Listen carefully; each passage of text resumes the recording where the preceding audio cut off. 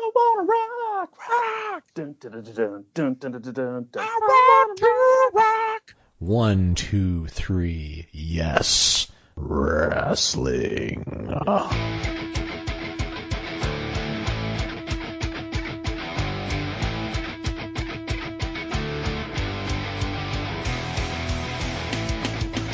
Welcome, all you Yes-Nites, to the only episode 83 of 123 Yes Wrestling there will ever be. I'm Chris.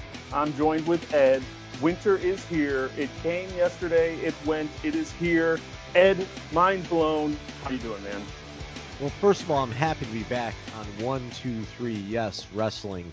I know it's been a couple of weeks since I could make a podcast. I do apologize to all of our Yes-Nites, but as Chris has talked about, I work for Amazon, so I'm basically a Santa's little helper. In fact, that's what I feel like. I feel like I work for Santa's workshop at this point in this point of year. So you're not going to see me much. He's wearing green, so he's kind of like an elf. Yeah, I actually am wearing green. You could be one of Santa's elves. I do have a Riddler headband on because I was going for a Jim Carrey vibe for this week's episode. But honestly, it's a crazy job. I don't get much free time, but I'm happy to be recording an episode where, hey, I started watching wrestling again this week.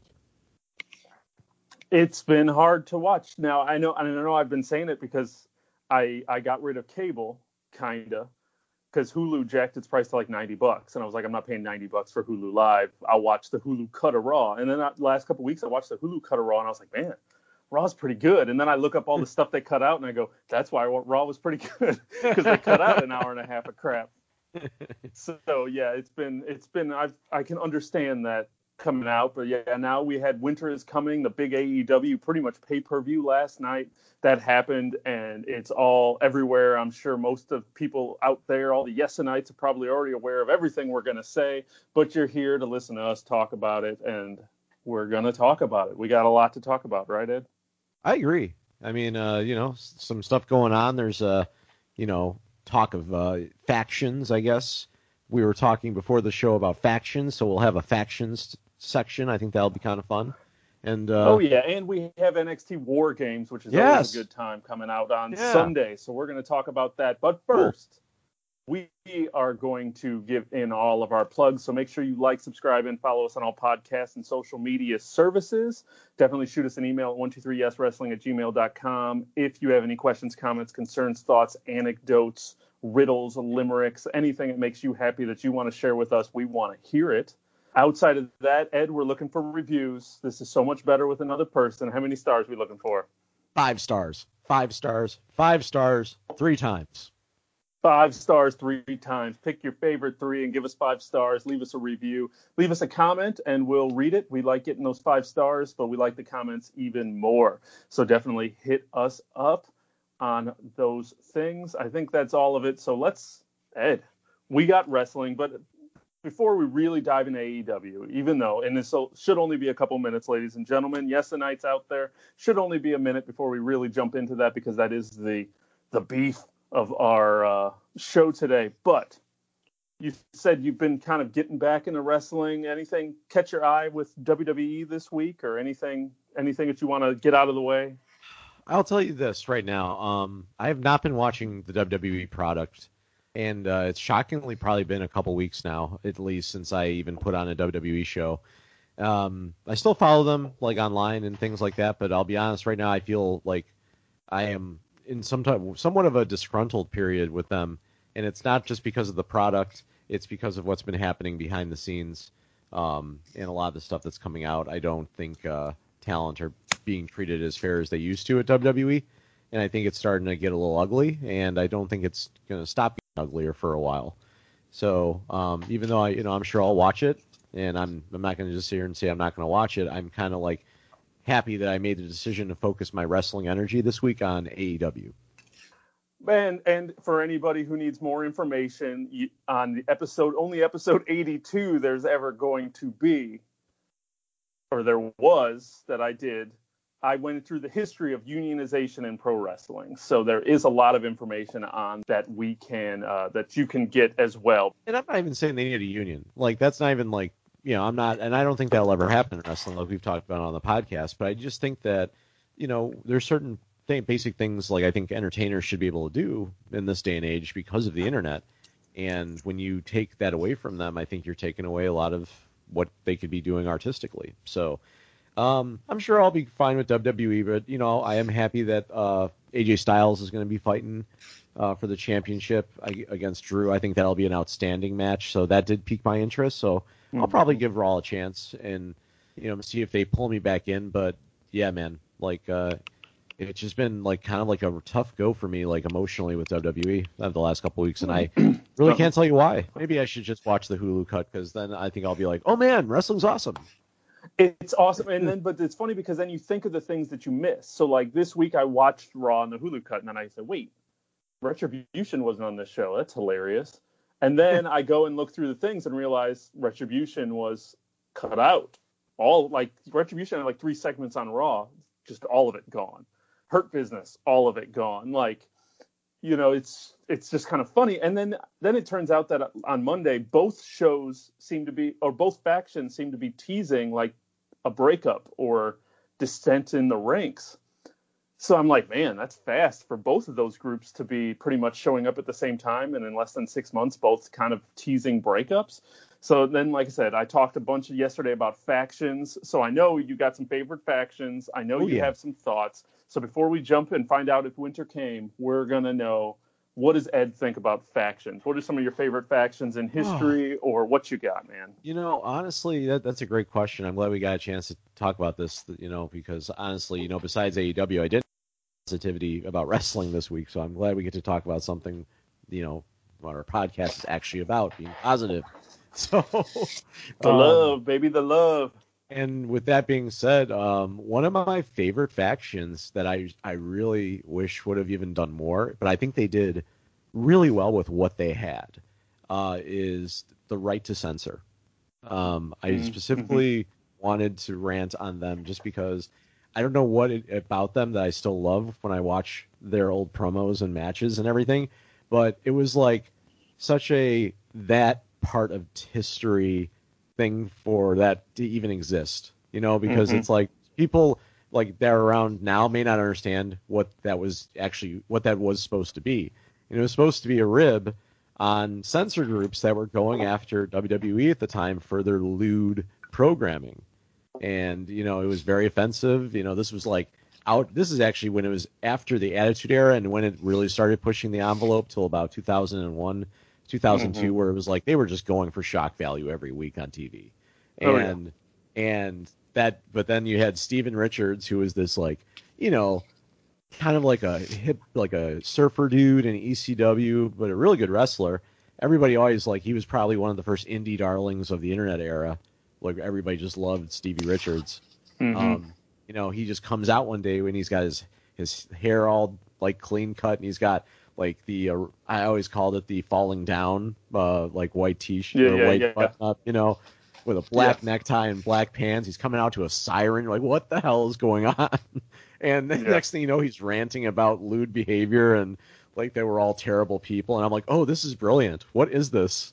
And next thing you know, he's taking every single raunchy gimmick and brainwashing them into his cult. And it's I don't know. I thought the whole thing was awesome. I wanted to get your thoughts on them too, if you remember this group. Why that group worked out so well was because they took characters that you wouldn't think to be in. They didn't just take people and just anybody. Okay, we're not doing anything with you, so you come in and do this. Kind of like they did with the Straight Edge Society. Okay, Serena Deeb, let's shave your head, throw you in here. Luke Gallows, let's just shave your head. You're already bald. Just come on in. That's almost seemed like it was the requirement. Let's just see who's bald, and we're just going to bring you in this group. Where Right to Censor was taking people like Val Venus, The Godfather, the lewd characters, and they were twisting them and saying, I repent all of my ways and stuff like that. And you're just like, what? Because you just, when Val Venus joined, I remember, I'm pretty sure Corey exploded because Val Venus was Corey's guy. Yeah. And to all of a sudden have this porn star, now he's Right to Censor. It was brilliant in that idea of let's take our most outrageous characters and let's turn them and give those wrestlers a new life with that, as well as something just like I said, something new to do. And the funny thing was, like, it exponentially got like worse for me because like of how much I liked this group. Because Hmm. when at the same time, I think No Mercy came out on Nintendo 64, Hmm. and No Mercy. I mean, any wrestling fan will tell you it's probably the greatest video game of all time, and I'm pretty much can agree that it's one of the best wrestling video games I've ever played. But one of the things I remember the most is the Big Show like was gonna be in the game, but then he had like a contract dispute. So like I guess they had to remove him from the game like pretty much at the final development. So Hmm. all of a sudden in the story mode, instead of Big Show, it was Stevie Richards of Right to Censor, like in all these main event parts of the story. Like you fight Stevie Richards for the WWE title at one point, and I'm like, yes, this is great. Like this Yeah. is what should have happened. I would have taken Stevie Yeah. Richards in the title picture over Big Show any day. Yeah. Yeah. Big Show never did anything for me in the main event. He No. had his spots, but it wasn't main event. Yeah, So so I definitely understand that. that was my little quick rant. I thought Right to Censor would be a good thing to bring up. I'd be curious if anybody's listening, if they want to share their thoughts on Right to Censor. That'd be a lot of fun. Love to hear from you Oh guys. yeah, But absolutely. I just, I mean, there's so many different factions, and we could talk about DX and the Horsemen like everybody else does. But sometimes I like to just talk about the ones that don't get attention, and that's why I wanted to bring them up. Now, I don't know if you heard me talk about factions yesterday. No, I did not. Not Okay, yet. so then I can Not yet. ask you this question without you knowing. Do you remember a faction called X Factor? I do. I Do you remember remember who was in it? it was X Pac, it was Just Incredible, and it was Albert, and they came out to a song Jeez. that was sung by Uncle Cracker, I believe. Oh my God, you got more information than see. I needed you yesterday. I'm sitting there like, what the hell is an X Factor? And I completely forgot that was a group Yeah, at all. and it was funny because the funny thing about Uncle X Factor Cracker. is they somehow all benefited from the nuclear heat of X Pac. So like X Pac always is like that argument, right? Like is X Pac heat good heat? Yeah, I believe it yeah, is. yeah, I believe heat yeah. is heat.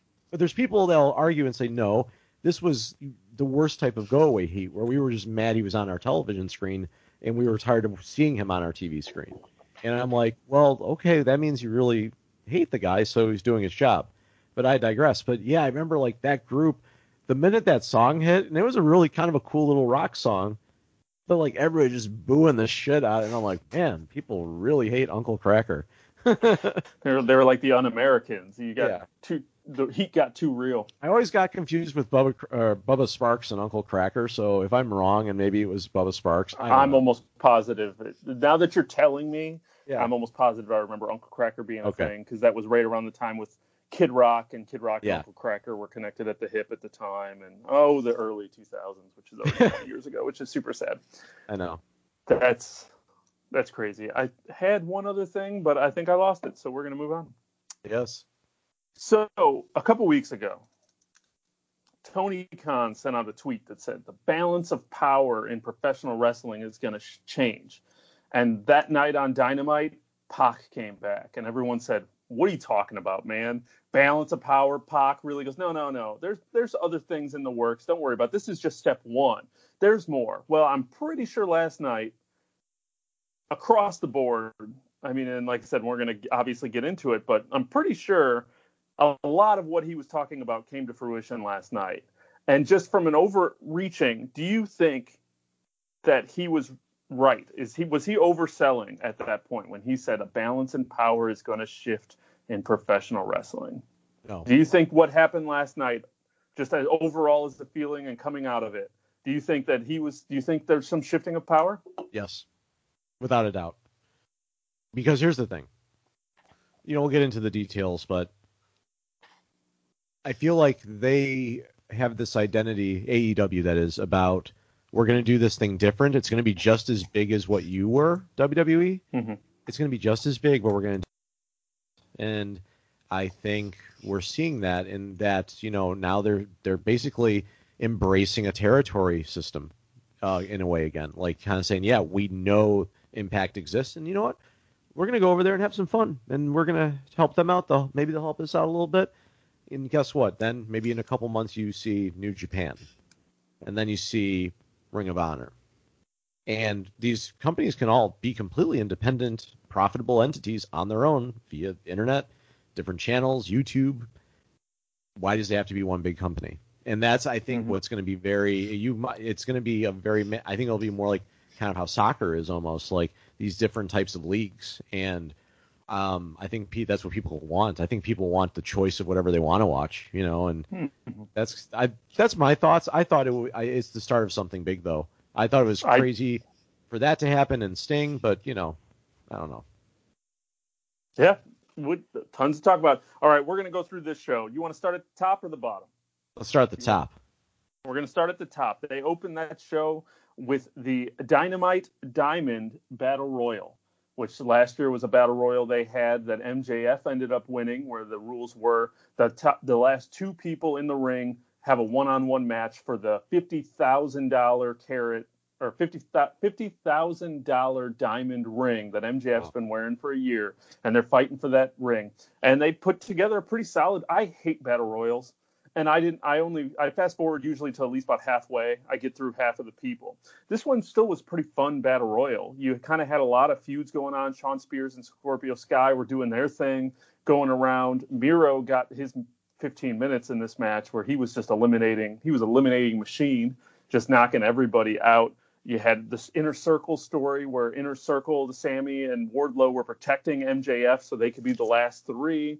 I know Jurassic Boy, what's his name? Jack Perry, Jungle Boy. Did I say Jurassic Boy? Jurassic Boy, you did say.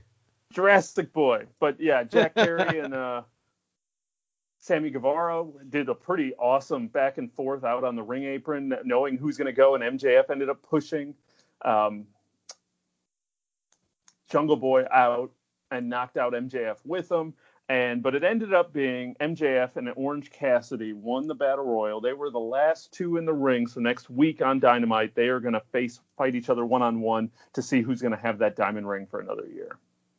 Just do anything for you.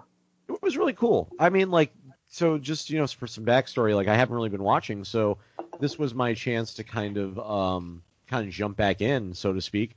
And I thought it was a fun match, just kind of see who are going to be some of the up and comers in the next year. And the thing I noticed immediately is, man, has that roster gotten big.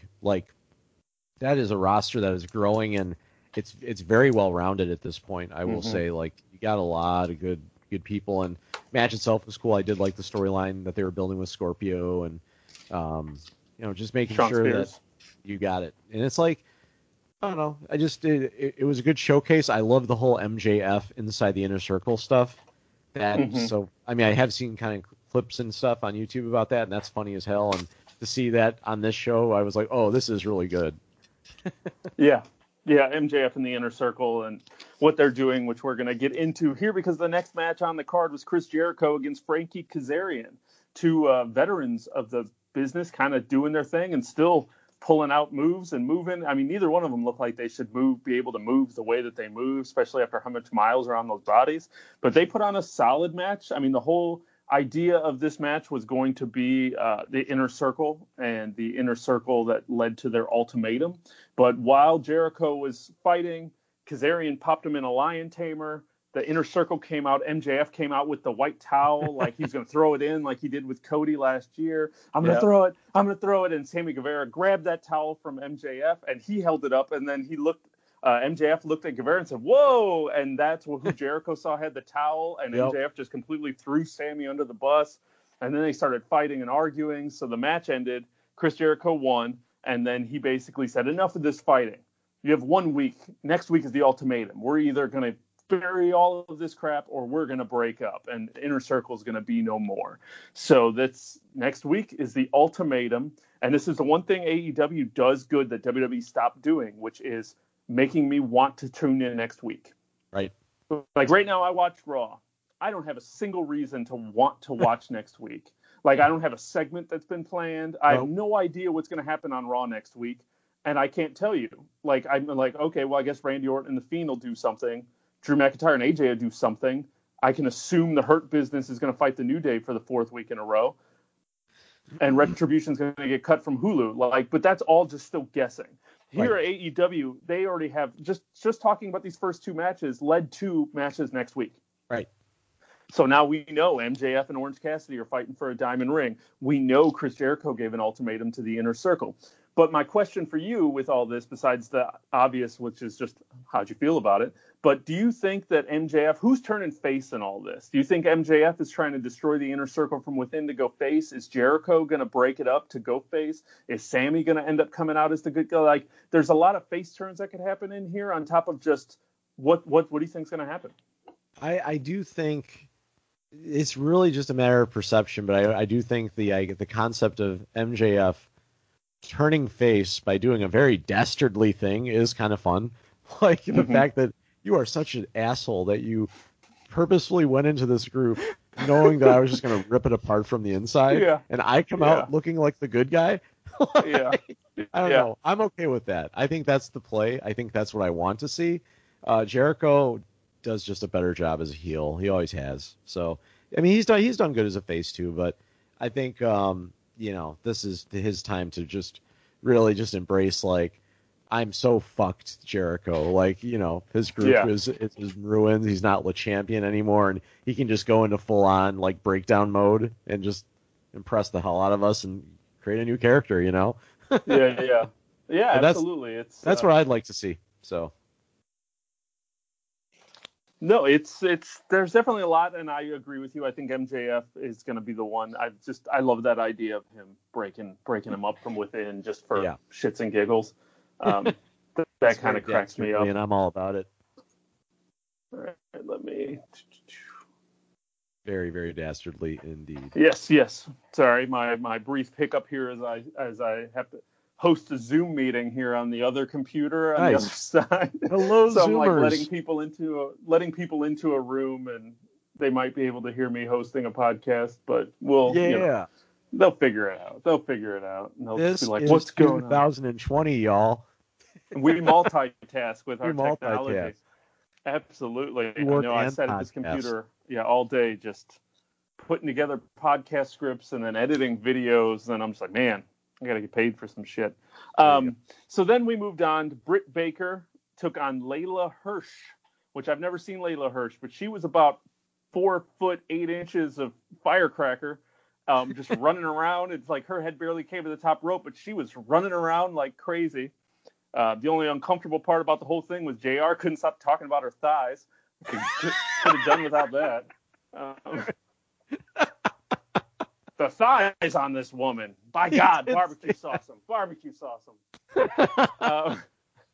He didn't go that far for anybody who didn't watch. But he's still like he used to talk about the size of Albert's head and Big Show's feet, and poor Layla Hirsch, she picked her thighs, and you're just like, well, okay, cool. I'm sure she knows. I mean, you could tell they were all muscle, so I mean, good for her. But Britt Baker. Now this match was fine. The point of the match wasn't the match, but it was a good match to get Layla Hirsch over. Britt Baker as a heel, like her wrestling is still leaves a lot to be desired for me. Like you tell me a Britt Baker match, but the way that she acts, the promo she cuts before the match, because they always give her that thing. The fact that the commentators called her a bitch after, like, see, you heard Tony Schiavone, God, what a bitch. You're just like, Jesus. But she was saying things that you're just like, she's got this heel character down. And I don't know why they ever wanted her to be a face in the beginning when they brought her in. A dentist is always a heel. There's just no way around that. It's there's no other way to put it. But this match was really all about the finish because Britt Baker did get the submission win. But then Thunder Rosa showed up and attacked Britt Baker and Rebel. And Layla Hirsch started teaming up. Huh? Reba, you mean? Because they couldn't figure out her name the entire match. I don't know if you caught that. I did, and I don't know what her name is either. Her Twitter, on her Twitter, it's Rebel. But on her Twitter right now, her handle is Rebel, not Reba. Because the entire night, Shivani and JR were accidentally calling her Reba every time Rebel, no, Reba. And she had to change her Twitter handle because it happened like 4 times. Come on, guys. Get with this here. Yeah. Come on, you old. But the match was fine. But then we had Thunder Rosa, who is from the NWA. I'm pretty sure she's their women's champ, isn't she? I think so. So Thunder Rosa attacked Britt Baker for the comment she was making before. And then we had then we just kind of had a brawl where Rebel was attacking Thunder Rosa. It looked like we're basically setting up a tag match, but this really comes back down to that whole what was the phrase, the balance of power shifting, because now once again, and we've already had a couple weeks ago where we had the NWA Women's Championship defended on Dynamite between Thunder Rosa and Serena Deeb, but now it's just Thunder Rosa, who's under contract with NWA for at least a couple more years, who's now showing up on Dynamite. So it's just like you said, the territories are kind of coming back in a way where everybody's kind of sharing talent. And I mean, this is really only for the best, right? I think so. I mean, the thing is, like, I think we just got to a point, in the 80s where, the idea of one big company like the NFL would have been very popular, and it still is. I mean, WWE is not going anywhere. We all know that. But it just is interesting that you're seeing like an opposite reaction, like all these years later, to where we're kind of in a place where, people really want traditional wrestling. They want traditional storylines, and they want, they still want something new, but they really want it the way it's meant to be, which is just about the action and about drama and storyline. And I think that's why you're seeing these territory systems kind of make this big comeback, is people are just kind of like, oh yeah, you're doing it right, I'm going to watch you, or you're doing it right, I'm going to watch you. That's kind of how I'm starting to feel with AEW and NWA for that matter. I've watched a few of their YouTube shows, but they have a new one that just premiered this week. I can't remember what it's called, but I saw it pop up in my recommended, and I was going to give it a watch. I'm trying to get into, and I do it every December. I subscribe every December to New Japan, because I do watch Wrestle Kingdom. I've watched it the past 2 years now. I'm going to watch Wrestle Kingdom again this year because it's a solid show. Yeah. It's 2 nights. I mean, the matches they're already setting up. And I mean, if they get Kenta and Moxley end up fighting on that damn card, that's just going to be a good. Why not? Good, and like good that's time. The thing. Why not? That can happen now. And I think like that's why it's going to probably freak Vince McMahon out a little bit. I would assume, because it's like what this idea of locking people down, it's kind of just becoming antiquated. Like, it's like, come on, dude, really, okay, all right. And it's just like, see, but playing devil's advocate to a point, I mean, realistically, from a WWE standpoint, what benefit is it to them if they decide to send Kevin Owens to Dynamite? They're too big. AEW's still coming up. I mean, and like I said, we'll jump into this when we get the full picture here in a minute. But AEW, even to a point, is just like, what are they getting out of a lot of this stuff? Because they're almost getting too big to have a benefit in some of that. Sure. But they're still trying to build their audience. So then we moved into Cody and Darby Allin taking on Powerhouse Hobbs and Ricky Starks. So it was Taz's boys. Taz has got his little staple with Powerhouse Hobbs and Ricky Starks, and then you throw in Brian Cage in there, who started doing an F5, I guess, is his move. And I mean, he's big enough to pull it off. So he definitely can pull it off. And it's like, if Brock is done, it's like, because we don't know if Brock Lesnar is going to come back, and that's still a badass wrestling move. So I'm all about somebody using it. Right? That's like one of my. That'll be a good idea for a show one of these days, if we could talk about our best favorite finishers. That'd be a really good topic. And most protected finishers. Yes. And we'll talk about that as we get into the main event. But we had this big tag team match with Cody and Darby taking on Powerhouse Hobbs and Ricky Starks. One of the things, because this match did kind of devolve into shenanigans, there was a lot of run-ins, a lot of interference, a lot of stuff kind of going in, leading into the finish, and you kind of like that. But Darby Allin still ended up picking up the win. And it's one of the things that I've noticed the most with AEW that I do enjoy, because they have the ranking system. Their matches, for the most part, all end. They don't do a lot of time limit draws. They don't do a lot of roll-ups. They have some screwy overbooked finishes, but they always still have a finish. Somebody still wins. I'm watching over, if you go on YouTube, you can watch What Culture does ups and downs for all their shows. And whenever they're doing WWE ones, the guy is actually keeping track of surprise or roll-up victories. They're up to 99 for the year. WWE has done 99 roll-up finishes, and he might not even have started at the beginning of the year. I don't know when he started, but he's been counting, and he's hoping to hit 100, which I'm sure he will. But Wow. 99 distraction roll-up pins. That's how WWE ends all of their matches to keep people safe or protected. Oh, it was a roll-up. It didn't matter. And that's just, I mean, after even just a year, and they've been doing this for years. So now looking at multiple years, it's just like, man, they really killed a lot of momentum, and that's what makes it hard to watch Raw and SmackDown, because 90% of Raw and SmackDown matches, they'll do it 2 or 3 matches on one show. They'll have the same finish, a distraction roll up. It's crazy.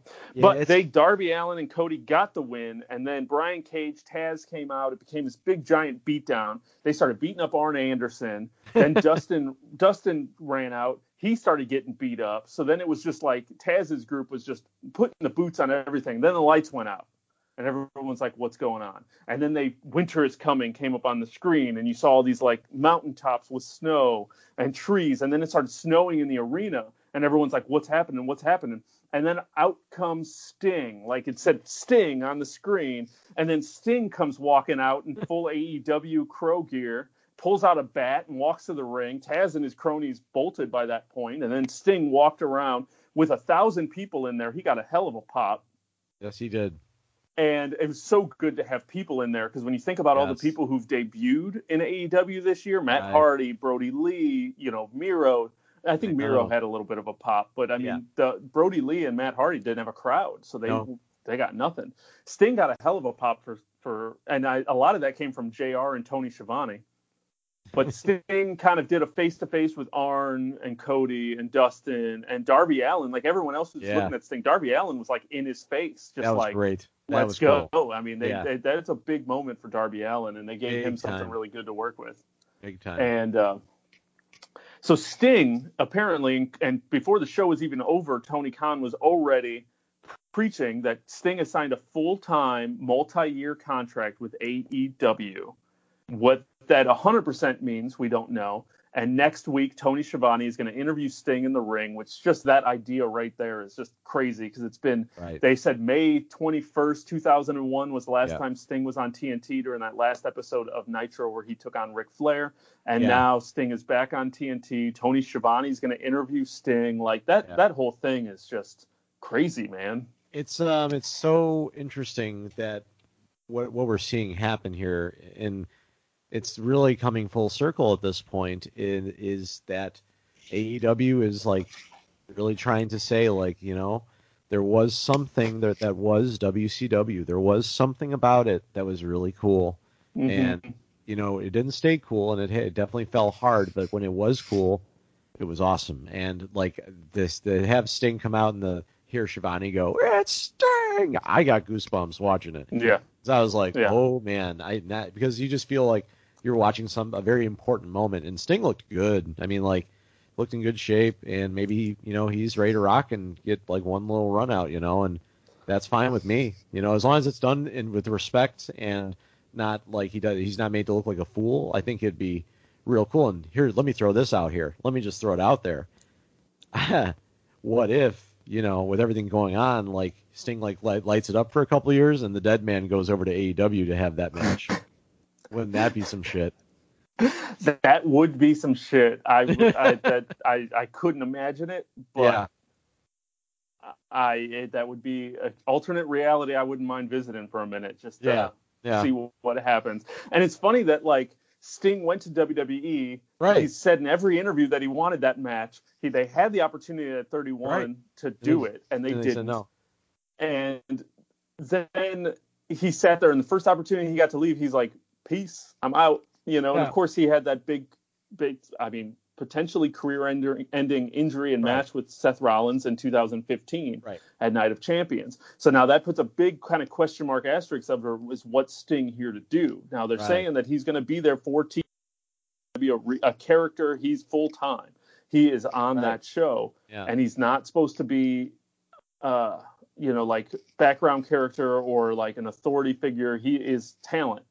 So now, obviously, outside of the initial, tag match with Taz's boys and Darby, Sting, and Cody, what would you like to see from Sting in AEW? And then how do you feel about, knowing that the last time we saw him, he was all couldn't feel his legs, jiggly legs in the ring. and really looked in rough shape. I mean, how do you feel about him getting in the ring again? I mean, is it just kind of like a Daniel Bryan Edge thing where you wait and see how okay, we get a match under, he looks cool, okay, cool. Or is it, you have a little bit more because he's 61. So there's some miles on that body, man. I think I would love to see like the Ric Flair comeback story when he really started turning it around after Evolution broke up, and like he was kind of floating for a while, and then there was like I think it was that Raw where like Shawn Michaels like came to him and said, "You're Ric Flair, damn it," and he started crying, and like I think he like went out and like won a match against Triple H or some shit, and he had that amazing run where he eventually got retired by Shawn Michaels. Yeah. But like that's what whenever I see a wrestler like Sting come back, like I want it to be, let me help out some young talent, let me have some really good matches, and let me have like a really awesome last blow off match, and then do my thing. And that doesn't have to happen in like a year. That can happen over 5 years. It's like whatever story they present, I just want them to be careful with them, but it'll be fine. I think it'll be a good run for him. I just don't want them to do like the Edge of it all, where we're sitting there just seeing the same match we saw a million times. It's like we're going to see Sting in the ring. It's like, let me see Sting Moxley. Let me see Sting Jericho. Let me see Sting Cody. Let me see matches I never thought I'd see. Sting Darby, stuff that I've never seen before. Don't give me Sting and I don't know who they have. Sting and Arn Anderson, I don't know. But I do know that somebody has just joined us. Somebody has joined us look on his live face via the basement. His audio's working. Hold on. I'm trying to get here. My new headphones on. Hold on. He is here. Yeah, he had the look on his face like I didn't know if he could hear us or we could hear him or what was going on. Hear you just fine. You guys can hear me? He can hear you just fine. But it's the computer speakers. It's the crappy ones. Oh, I'm sorry. I'm sorry. You're just so bougie. Well, while I get all this crap figured out, how is everybody doing? I know you've been talking for wrestling for a while. Guys, I'm going to admit this. I am in a place of sadness as I'm looking around. I'm literally surrounded by blank walls in my man cave because I had to take stuff down because I got a major basement project happening soon. And okay, there we go. Now I'm sounding better. There you go. Okay.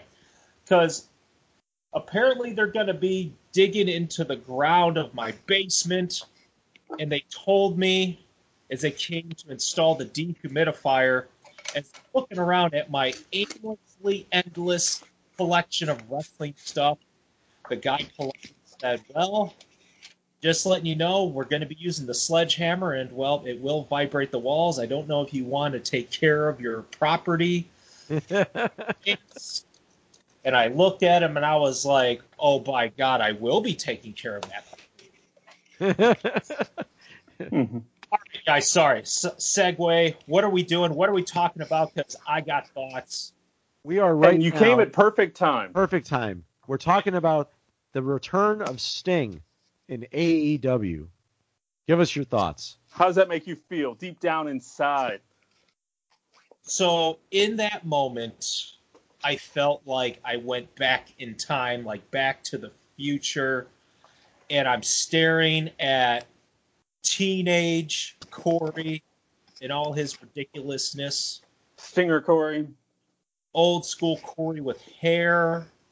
And honestly, I'll tell you, I was super excited. I don't know why. It's like, I know if we take a step back and look at the reality, he's a lot older, but you know what? I don't care. The man comes out and he's got the Stinger face paint. And if you're a wrestling fan, that crap's cool. I don't care what year it is. So it's awesome. It makes me very intrigued with what they will do because I'm hearing that he signed a multi-year full-time contract. Yeah, full-time. So, and I'm sure that full-time, the definition of it is probably, I'm sure that he's not going to be wrestling every week, but obviously AEW hasn't been doing that method. So I'm sure it's very equivalent to Jericho. And you know what? At the end of the day, if they can figure out a way to use them, take advantage of this. Hey, I mean, Pro Wrestling Tees, they said that they sold more shirts in 24 hours for Sting than any other wrestler so far. Oh, there's a reason Sting showed up before Christmas. There's a reason this event happened before Christmas, and it was a big event on TV, and Sting showed up on TV and not at pay-per-view because they want to sell some T-shirts. Yeah. Yeah. That's okay. That's what it's all about, man. You give me a Sting mask, I'd be down with the Sting mask. No, Chris, you don't understand. This is obviously the beginning. I mean, do you understand that the marks on the internet right now are just already saying, when are we getting our AEW Sting action figure? You got to remember this: the collector world, and you guys obviously know I'm well into that world. People are going nuts at the thought of Sting's action figure. I'm telling you, I'm gonna get one. It's gonna be great. It's gonna go right in my name. I think I'll probably get one too if I see that. Because how crazy is it gonna be when the AEW video game comes out, looking like No Mercy and WCW Revenge, and it's going to have Sting in it, and it's going to have Jericho in it, and I bet you they're going to look exactly the same. Right, exactly. Those boxy models. I'm telling you, this is all going to work. AEW is going with a business model that I'm nostalgia. Digging. But hey, out there are all about the nostalgia concept. I'm telling you, this is good stuff. And I mean, I don't know if you guys talked about the ratings, but the ratings were up with AEW, 39%. They were in the 900,000 range, and NXT was in the I believe the 600s. So they said they had 39% more viewers than NXT, which, taking nothing away from NXT, you know, they had some solid stuff going on. But I mean, when you do a title change, you know, They built Winter is Coming. I mean, that was a pay-per-view, ultimately. They built that as a pay-per-view on TV, and all those matches and the way that they promoted it said that. Why I was really surprised the first time I saw they do NXT War Games, December 5th, I really thought it was going to be Wednesday. Like, I thought they were doing, in my head, I thought they were going to do World War III, and I thought they were going to do it. I forgot War Games is something they've been doing yearly, but I 100% thought that they were going to do World War III on Wednesday last night to compete. But NXT, for their credit, they just gave the night to Dynamite. They really did. So any other key things you guys hit? Was there any match that you want to really see Sting? I mean, how do you feel personally? I just got done asking Ed. Last time we saw Sting, he was in the ring all jello-legged after taking 2 buckle bombs and pretty much ending his career. So do you think that, obviously, if he's going to wrestle, he's been cleared medically to some degree. How do you feel about him getting in the ring, and who would you want to see him wrestle? Ooh. What's your Sting dream match? You know, the big thing that I'm thinking about is, because, like, when I watched that whole segment and him just going into the ring, looking at each person. Yeah, I've watched it 4 times. Well, but the thing is, like, the best way, man, stories. I'm just thinking, like, just really hit stories with Sting. Like, anything he involves in has to have a heavy story. Yeah. I personally, I realize that he's much older. I believe he's 61. Yep. Yeah. So obviously wrestling, you know, it's going to be limited. I think, I think and I hate to say this because it's overdone right now in AEW, but I almost feel like a kind of a faction he needs to lead or. So the Aces and Eights Part 2. No, better. Wasn't he part of that? Wasn't he in the Aces and Eights? Or was he not? No, he was fighting them. No, he was probably fighting them. That was when he was like the Joker Sting. That was really Joker cool. Sting. So he was a part of that. Was great. But I enjoyed that. I need to go back and watch. I think they're definitely going to. I think you're definitely going to see Sting Cody. I think that one is. That's what you're going to see. And I think that one's going to have a very good, rich story behind it, and they'll tie in a lot of history. He'll tie in history with his old man.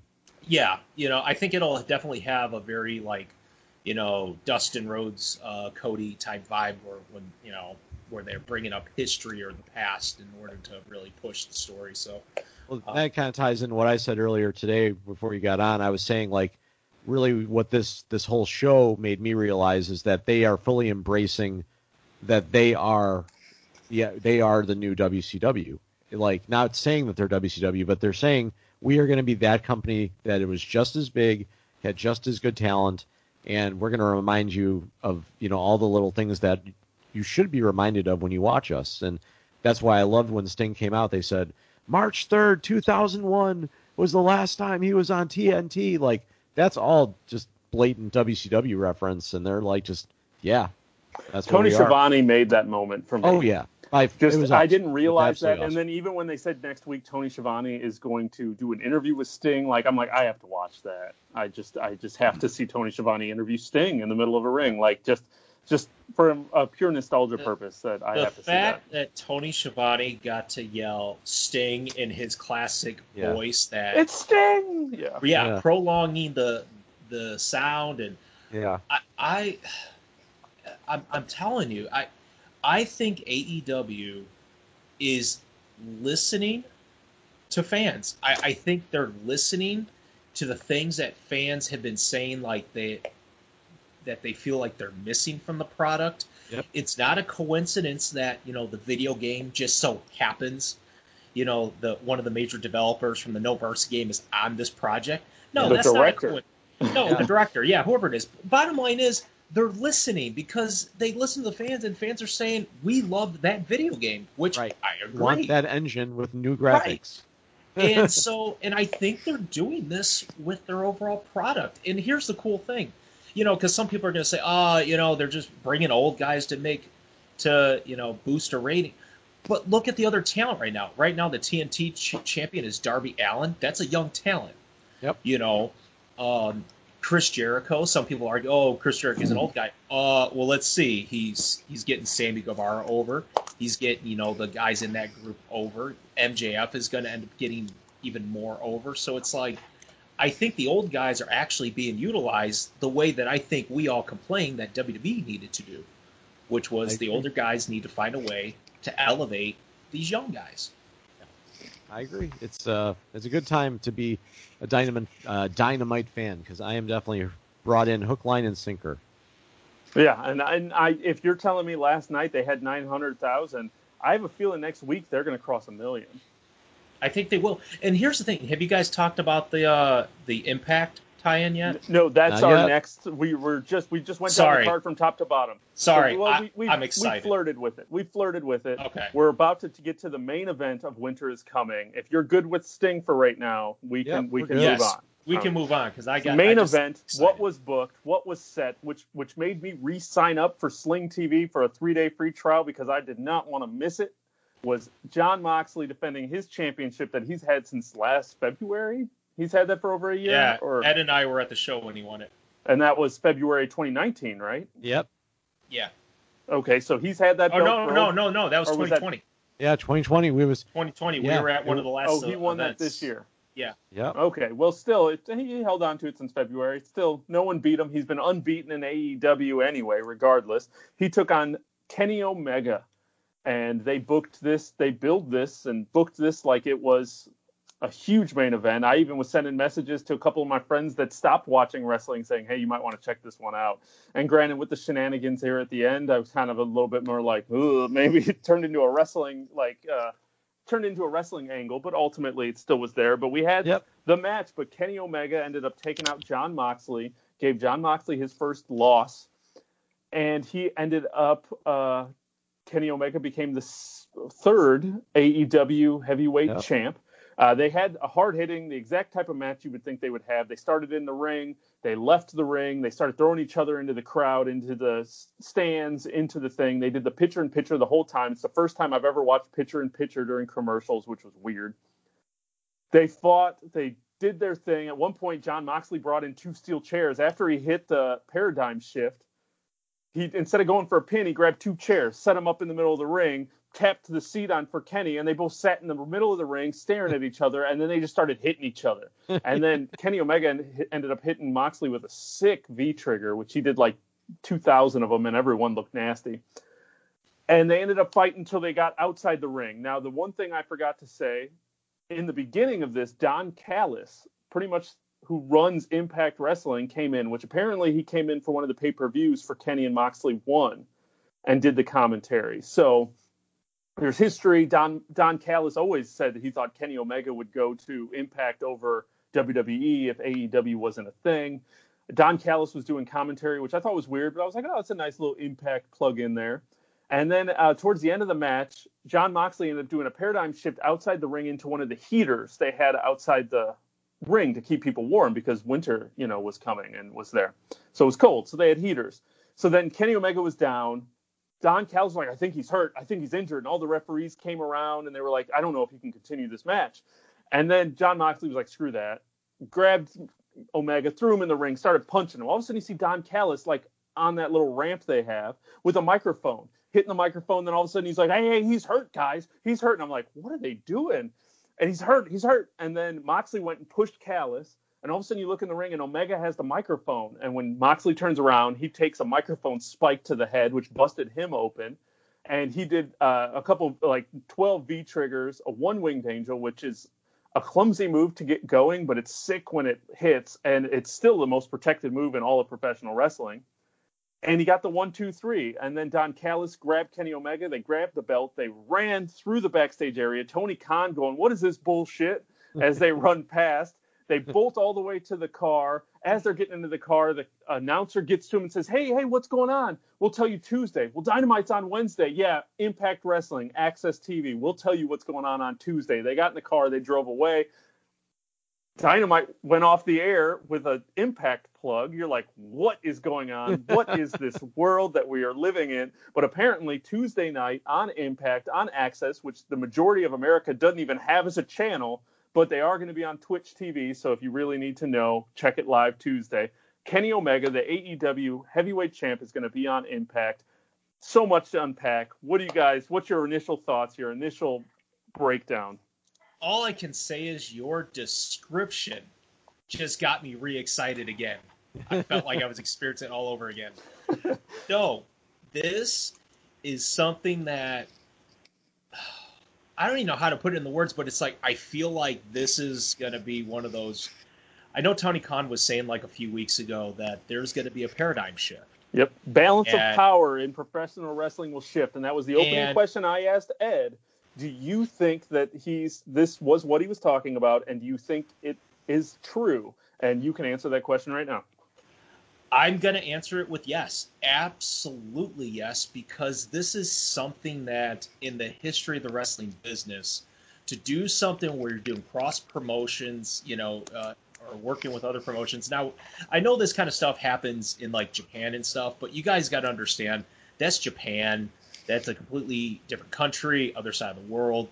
You don't see the cross-promotion type thing happening in the United States with two U.S.-based companies.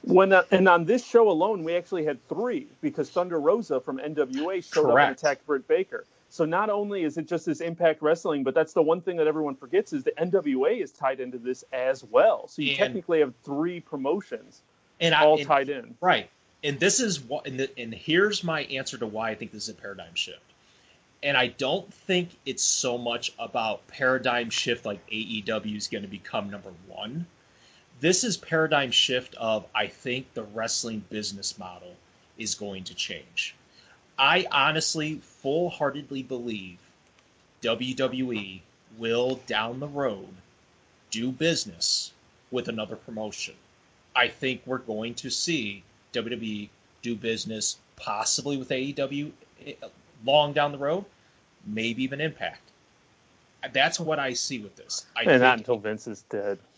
I don't see Vince like I doing said, it. no. Well, this is the one thing I mentioned to Ed, though, too, is where's the upside for WWE in sending Kevin Owens to Dynamite? But here's the thing, though. Okay, so and here's the reason why this is a paradigm shift. Okay, so think about it. When Vince took over WWE from his father, think about it. His father, it was the territory days. So the thought of having a global, company, that was crazy. It was blasphemy. So I agree with you, Chris. Vince is stuck in the mindset that he's currently living, and that's cool. That fine. Vince is eventually going to go, and I think Triple H and I think Stephanie are going to help contribute to this shift now from what WWE currently is to being more open to the cross promotion. I'm sure there's a business way you can do it in terms of, the money and how all that stuff works.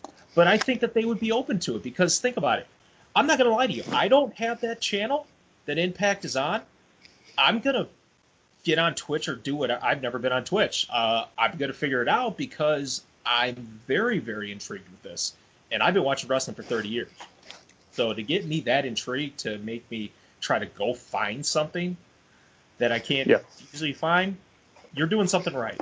Yeah, I signed up for a free trial of Sling so I could watch this show, and I'm going to end up subscribing for at least, I think they're doing a buy one, get one free month. So I think I'm going to drop to 30 to get 2 months of Sling TV because it's way better than the 90 that Hulu wanted. And I noticed, that was one of the first things I noticed, was Access TV was right there in the A's as new channels. And I was like, hey, I can watch Impact. So I'm like, all right, yep, I got to subscribe for at least a month so I could see Impact on Thursday or on Tuesday, or at least, use a different email and get another 3-day trial. There you go. I think they're doing invasion angle. I think this is going to be some kind of Impact versus AEW. And that'd be great because guess what? They would have learned from the past and do it the right way.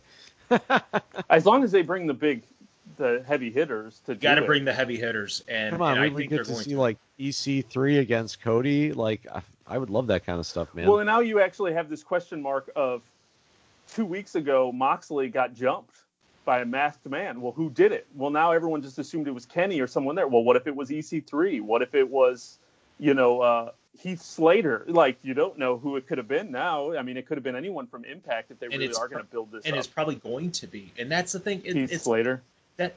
Dude, you know what? I don't care. The fact if it's anybody from Impact, this is a great story.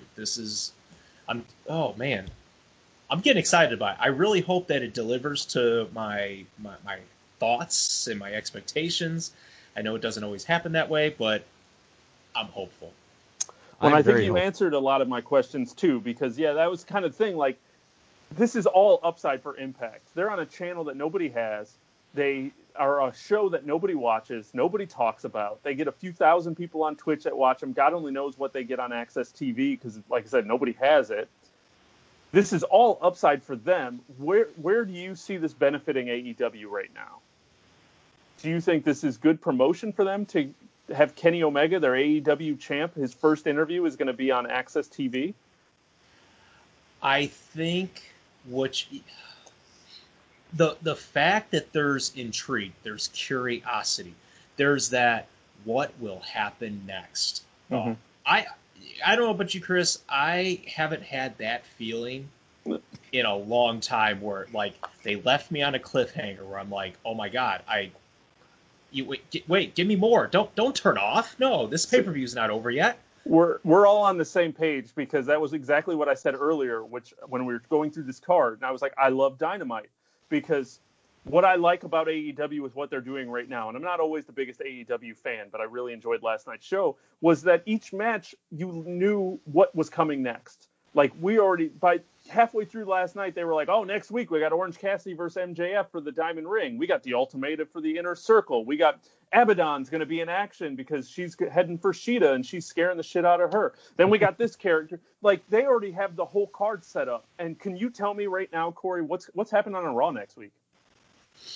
Oh God, I honestly. What's happening? No, wait, even better. What's happening on SmackDown tomorrow? Yeah, you got me. I mean, it's not even you. It's them. They're not telling us. They don't know. They don't know what matches are going to be on SmackDown tomorrow. But AEW is setting up to make us, and it was what we loved about wrestling back in the day, was that we had to watch next week. We had something to talk about all week long. Oh my God, what's going to happen Tuesday when Kenny Omega's on Impact? All of us are going to go figure out a way to watch Impact one way or another to see what happens, and it's been a long time since we've had that. And seeing the crazy thing about this is we're talking about this Kenny Omega thing, but to top it off, you also got Sting. It's like you got multiple things right now that are just like huge. So Sting's back in Impact. Maybe Sting didn't sign with AEW. Maybe he signed with Impact. But the cool thing is, it's like we don't just have one thing to look forward to. We got multiple things. I mean, you even got the Inner Circle, which was, a well-established group for a year now that, could be going separate ways. And obviously we're wondering when this MJF thing is going to really, explode. But that's the cool thing. There's just stuff to look forward to. And like you said, Ooh, And man, that is the one thing that AEW is doing exceptionally well, is booking out, their storylines. They take the time to tell the stories. They set up challengers. They set up people. It's not the same matches over and over again. They're always changing. It's one of the things, and one of the other things I said earlier is there's no surprise roll-ups. There's no screwy finishes. They're putting on a show, and they know where they're going, and it's refreshing. And it is there. And like I said, I'm down for Impact. I almost want to go check out NWA a little bit more for some of that things. So, I mean, Dynamite was a show, and I can't imagine Impact and Dynamite next week's ratings not showing the hard work benefiting them. And I can't wait for All In 3 when Sting faces The Undertaker in an AEW arena. Calling it. Now he's losing his mind. I know we're getting all excited, guys, but come on now. Darn well. Undertaker's got that contract till he's like 80. So. Oh yeah, Undertaker's not going anywhere. He's making $40,000 a cameo. He could break that contract. Yeah. Did you see those cameos? They were something else, man. It was something I never knew I wanted to see, but then at the same time, I'm like, oh god, I don't want to see it. Just watching him talk about All Elite Scooby-Doo, congratulations on getting married. I was like, oh god, this is a weird thing, but I enjoyed everyone that I saw. It's like trash TV that I can't look away from. Pretty much, it's like Maury. Yeah. I think that was about everything we had for Winter is Coming. Did you have any other thoughts, Corey? Anything else, especially from the early things? Did you enjoy seeing Britt Baker beat up people? Did you enjoy the Battle Royal in the beginning? Any thoughts that you want to share with the Yesenites? Not too much. I mean, like I said, I am actually looking forward to, let's see, they're going to have MJF and Orange Cassidy next week. Fight next week, so I'm looking forward to that. What's your prediction on the Inner Circle? Is MJF trying to destroy it from within? Is he going to come out a good guy? He's gonna destroy it. I just don't think it's gonna happen next week. I think they're gonna try to make it at an unexpected, unpredictable time. I think they're continuing to focus on Jericho, naive, gullible side with MJF, and I think they'll keep building that a little bit longer. Because right now, I think you got to wait on that, especially right now when we got the Kenny Omega Sting thing. I think it's a little too soon to throw another big story, tight moment. I think you're going to hurt something. What you got, Ed? Real quick, I just think it'd be cool. A possible storyline would be Sting getting recruited to the Dark Order. I think that would do so much good for the Dark Order. If they could do some type of storyline with that, that's all I want to see. I'm down for anything to see, as long as Sting is healthy enough. And they play it smart and safe with him. Don't give him any buckle bombs or have him dive off the top rope. I think, he can, as long as they take it easy with him. I'm not expecting, like Corey said, it's got to be the story. You got to set up the story. It's got to be what you need it to be. And the match isn't the selling point. The match is something that you want to see, but the match, I would never expect the match to deliver. Oh, I see the Riddler headband now. Yeah, man. Yeah, you just get you become invested in the match. That's all that they're going to do, is get people invested in the match, and like I said, that's all you need to do. Now, before the finish, how are you feeling on Kenny Omega and Jon Moxley? Do you think they were delivering the hype? And I mean, the finish they were worked towards the finish, and when the finish happened, that obviously took no one's talking about the match. It's all about the finish and Impact Wrestling, and this is the most anyone's talked about Impact in years. How did you feel about just the match as a whole? Were you enjoying the match before the finish? Did you think they were delivering at their hype, or was this another Jon Moxley, Brian Cage that didn't really deliver? I mean, it was good. Am I going to give 5 stars? No. The one part of the match that really stood out was Kenny Omega's series of, what's that? The V-trigger. The V-triggers at the end. Like, I felt like the series of V-triggers he delivered back to back to back, and Moxley just really getting destroyed. That part really connected to me. I really liked that part from just kind of a story perspective. The rest of the match, I mean, because I've seen them fight before and they've done some pretty extreme stuff in previous matches. I mean, it was okay. I'm not saying it was bad. It was entertaining. Yeah. I was just glad. I was nervous that Moxley was going to kick out of that one-winged angel, and I did not want that to happen. Yeah, that would have been bad. I just think that, I don't know. I mean, I'm assuming at some point someone will kick out of it. Maybe not, but that's like the most protected move in all of wrestling, and no one's ever kicked out of it. And even if he loses matches or he just doesn't do that move. So, and that's a good thing to keep around, for someone that really needs the rub whenever that eventually happens. That's like the Undertaker streak, Yeah, exactly. Give it to Brock Lesnar. Constance in wrestling, because then it gets more. It just makes something important that might otherwise not be. So. But yeah, winter is coming. Came and went. It was actually a really great time. I watched most of it twice now. I put on NXT, and NXT was not as entertaining. They had a couple solid matches and a couple funny moments, but they didn't obviously try to compete too heavy with AEW. They kept their basic 600,000 people that watch them live, and I'm sure the rest of us all watched it on the network. But they got War Games coming up this Sunday. Thank you, Corey, for the segue. War Games is I'm this spot Sunday. on today. I don't know what's going on. You're just coming in ready to go. War Games is this Sunday, so this was the run-in for War Games. War Games is always a great time. We were at War Games last year. It was a great time. I still remember Io Shirai doing that backflip off of the top of the cage. Was nasty. War Games, it's going to be a great time. I just realized signing up for Sling TV that people are still buying these pay-per-views for $45 a pop, and that's what War Games will run you if you're not going to be on the network. Why you wouldn't sign up for the network for a month to get the multiple pay-per-views, I'll never know. But to each their own, and if you're out there paying $44 for War Games, I hope you have a great time. But I'm going to go through the War Games card real quick, and then we're going to get out of here. Cool?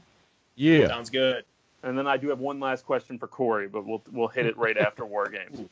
We do have Timothy Thatcher versus Tommaso Ciampa, which should be a hard-hitting, probably opening match that'll really set the stage for the night, I would imagine. That should be a pretty solid. And they've been having their storyline and just kind of their beat-em-up feud. Yeah. So that should be a good match. Timothy Thatcher's legit. Real legit. Reminds me of like a 20s wrestler. Just all badass. Mm-hmm. Oh, very old school. Anyway, keep going. Oh, yeah. Dexter Lumis is taking on Cameron Grimes in a strap match. Okay. Which will be a match. It'll be a thing. But after that horror show match, I'm watching Cameron Grimes matches now. Right. So. That's what I was going to say. I was already hooked after the Halloween show. And Dexter Lumis is really a pretty awesome character. Yeah, he looks good. They've always tried to pull off this insane character. Like, this man's insane with insanity. But he does a really good job with it. He really does. He's been doing that for a while. He was doing that a little bit in Impact, and I thought he did it really good too. Yeah. Yeah, he found his gimmick and he's running with it, and that should be a goofy match. It'll be a very good match to have in the middle. Yeah. To bring the crowd back around. We got Leon Ruff versus Johnny Gargano versus Damian Priest in a three-way for the North American Championship. Leon Ruff, we haven't really got to talk about him, but he beat Johnny Gargano to keep the streak alive that Johnny Gargano can't defend a championship. He took Sasha Banks' curse.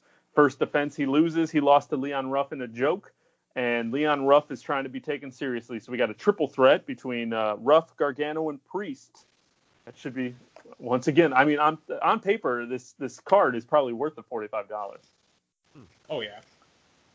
And then we have two War Games matches. We have the Undisputed Era versus Pat McAfee, Pete Dunne, and Birch and Lorcan.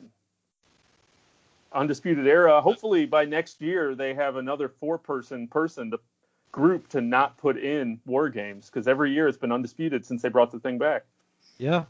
And I am not complaining. No, that match should be, once again, I think Pete Dunne's been in all of them on one side or another as well. Yeah, that's okay too. And Pete Dunne looks great, so you know what? Yeah. I'm all sold on it.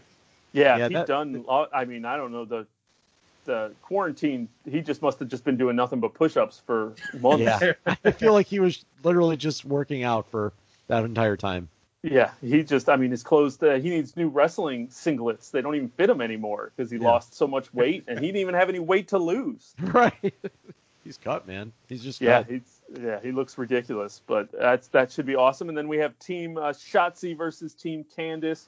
So we have, let's see if I can pull it out of my ass here. We have Shotzi Blackheart, Rhea Ripley, Io Shirai, and who's the fourth one? I'm not going to get it, so. Nope. Oh, versus Team Candice LeRae. God, who was the fourth? Oh, Ember Moon. Oh, there you go. Ember Moon, man. Io Shirai, Shotzi Blackheart, and Rhea Ripley versus Candice LeRae, Toni Storm, who went heel last week, the tall girl, Rebecca Gonzalez. Man, I should have wrote these down. I wrote Team Candice going, I'll know who they are. Luckily, nobody's still listening to us. And there's a fourth person that's in that match that's there doing something. Hey, I applaud you for being able to name all those people without any paper or assistance. Oh, I'm pulling them out of my ass here real quick. You are just saying things to say them right now. And I'm pretty sure Rebecca Gonzalez is not the right thing. Anyway. Raquel Gonzalez. Okay. But all of it's going to be awesome. It's going to be a great show to watch. Yeah. NXT always delivers. And then Corey, I asked Ed in the beginning, right. So I'm going to ask you at the end for anybody, like I said, if I didn't run anyone off with that rant, they're not knowing what I'm talking about. Wrestling factions. What's a unknown, or like, think back, what was one of your favorite factions? Don't think about DX, NWO. Like, Ed started talking about Right to Censor. So, and I know this is all 100% off the cuff. But I talked about factions on the last episode, kind of giving a history and talking about unknown factions, because Retribution and the Hurt Business seem like they're teasing breakups and this, that, and the other. So just a faction. What's a faction memory you have? Do you have one? I'm going to go with $1 Million Corporation. Oh, Jesus. Yeah. The $1 Million Man's squad of people. Yeah. I think that's what he called them. I think so. Corporation. It was the $1 Million Corporation. Yeah, because the thing that really stood out about, and this goes back to the let's see, that would be the early to mid 90s, maybe. Yeah, somewhere mid-90s. along that lines. But the cool thing was, if you look at some of the people that were part of the $1 Million Squad faction, I mean, nobody like really went together. Like, they were all very distinctive personalities. Like you had, I think King Kong Bundy was in there at one point. Tatanka, Bam Bam Bigelow, IRS. Yes. I'm trying to think of some other ones. But Virgil was on and off too. Oh yeah, he was on and off. But the cool thing was, like, anybody that was on this squad, man, really had some big pushes at certain points. You know, you had Bam Bam Bigelow did the thing with Lawrence Taylor. Tatanka, I think with Tatanka when he went heel, I think that was a bigger push for him than anything else. Besides his little undefeated streak. Mm-hmm. But the cool thing was, it was a team that, like, when you look at it, you're like, okay, this probably isn't going to work. But to me, it did. And I think part of it is just $1 Million Man is a good salesman. I think he can sell it right. And that was a fun time period with me with a particular faction. And I'll just say IRS was the heart and soul of the $1 Million Corporation. He always was the heart and soul. And that's a testament to his character building, and obviously his son has the same character building too. So. And in Corey, do you remember a faction called X Factor? Yeah. That was X-Pac. I hate you guys. I hate you guys so much. Albert. That was... Okay, it's X-Pac, it was Albert, and it was Test. No. Or am I wrong?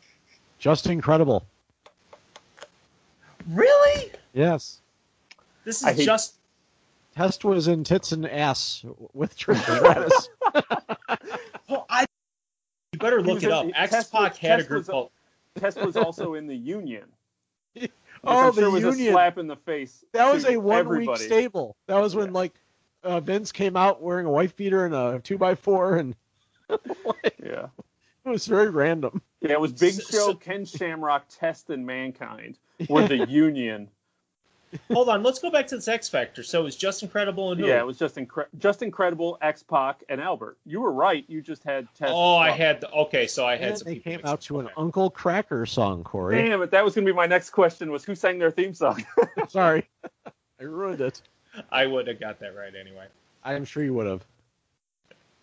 No, yeah, it's the three of them. I have the theme song is playing when I looked it up to see who sang the theme song. I could see Just Incredible. But yeah, I forgot they were a group at all. So when I was looking up factions, doing research for the last show, I was like, what the hell's X Factor? And I was like, oh my God, they were around for 6 months and you guys remember. Huh. You guys are better than me. It's okay. I'll be honest with you. I mean, until you said that phrase, I've never thought about that faction in probably since they did it. Yeah, 100%. So you just triggered a deep part of my memory. Nostalgia. Corey's overflowing with nostalgia. Yeah.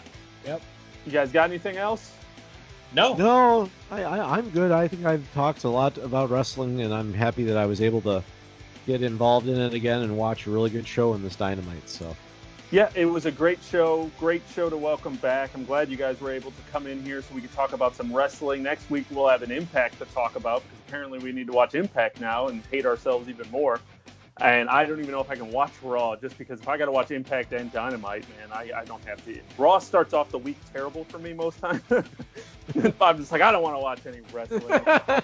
After Monday, I'm usually beat. But we got a lot of wrestling, a lot of great stuff to talk about, and I'm glad that you guys were able to come out, as well as all the Yesenites that were able to come out. Woo! But make sure you like, subscribe, and follow us on all podcasts and social media services. Hit us up with those reviews. We're looking for how many stars? 5 stars. 5 stars. 5 stars. That's what I like to hear. 5 stars 3 times. Get us some reviews. Helps the show out a lot and helps boost those numbers so we can get more sponsors than just me talking about podcasts. You guys are tired of hearing about that. Don't you want to listen to some Whataburger, some Pizza Hut, some Cell Phone? I mean, I could go for a burger. Yeah, right. So come on, let's get those reviews so we can get better and more advertisers that isn't just me reading a script. Outside of that, shoot us an email at 123yeswrestling@gmail.com. Nobody's still here except for the 3 of us. Gentlemen, it is always a pleasure. When we get together. Take it easy, guys.